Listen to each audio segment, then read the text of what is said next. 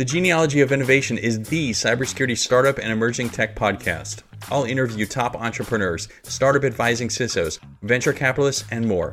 The startup world is full of innovative minds. This is the place to explore new threats, new approaches to cybersecurity, and more importantly, attack surfaces that arise as technology, regulation, and business evolve.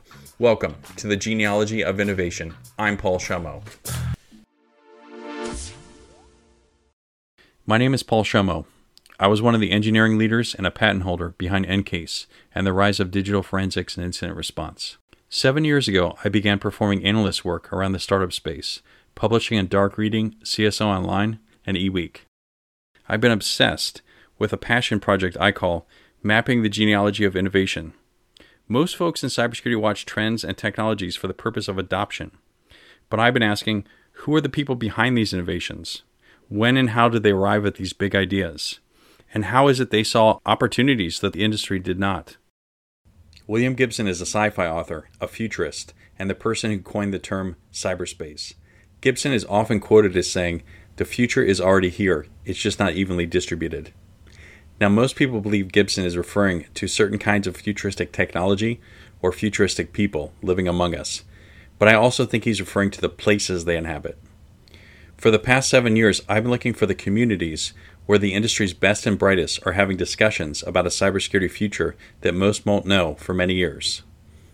I've loved my involvement with RSA Conference's startup competition, Innovation Sandbox. I've had deep technical dives with all the finalists for many, many years, but I've only written about small slices of my discussions with these founders. This is what motivated me to start this podcast, to bring the public the full conversation. Startup competitions are flush with interesting debates, discussions, and analysis. These are also the communities where entrepreneurs pitch products and get beta testing feedback. Most don't realize this, but big investment firms organize incubation spaces where CISOs and analysts are brought in before entrepreneurs to detail what's wrong with cybersecurity. These conversations literally precede and lead to the brainstorming of the big ideas that startups are actually founded on, often before even incorporating.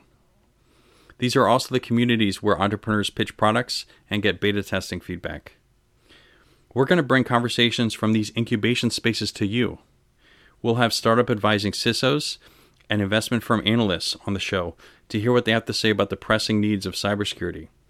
But most of my guests will be the industry's top entrepreneurs. No offense to up-and-comers building startup tech in your dorm rooms, garages, or basements. These folks may be the next Steve Jobs, Wozniak, Gates, or Zuckerberg. We just won't know for years.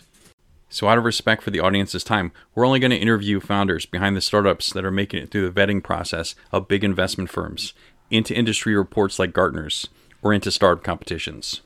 Some of you may be cynical types who avoid early adoption, and I'm actually one of those types too. But still, founders are fun to listen to. They have colorful backgrounds, they have a finger on the pulse of cybersecurity. They have very strong opinions about what's wrong with the status quo, just like we do.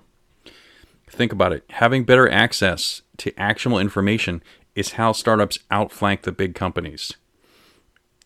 And of course, some of the folks I'm going to have on are going to be the mad scientist type entrepreneurs that put together novel architectures, novel approaches, or the ones who figure out how to build working solutions using new implementation technologies like AI.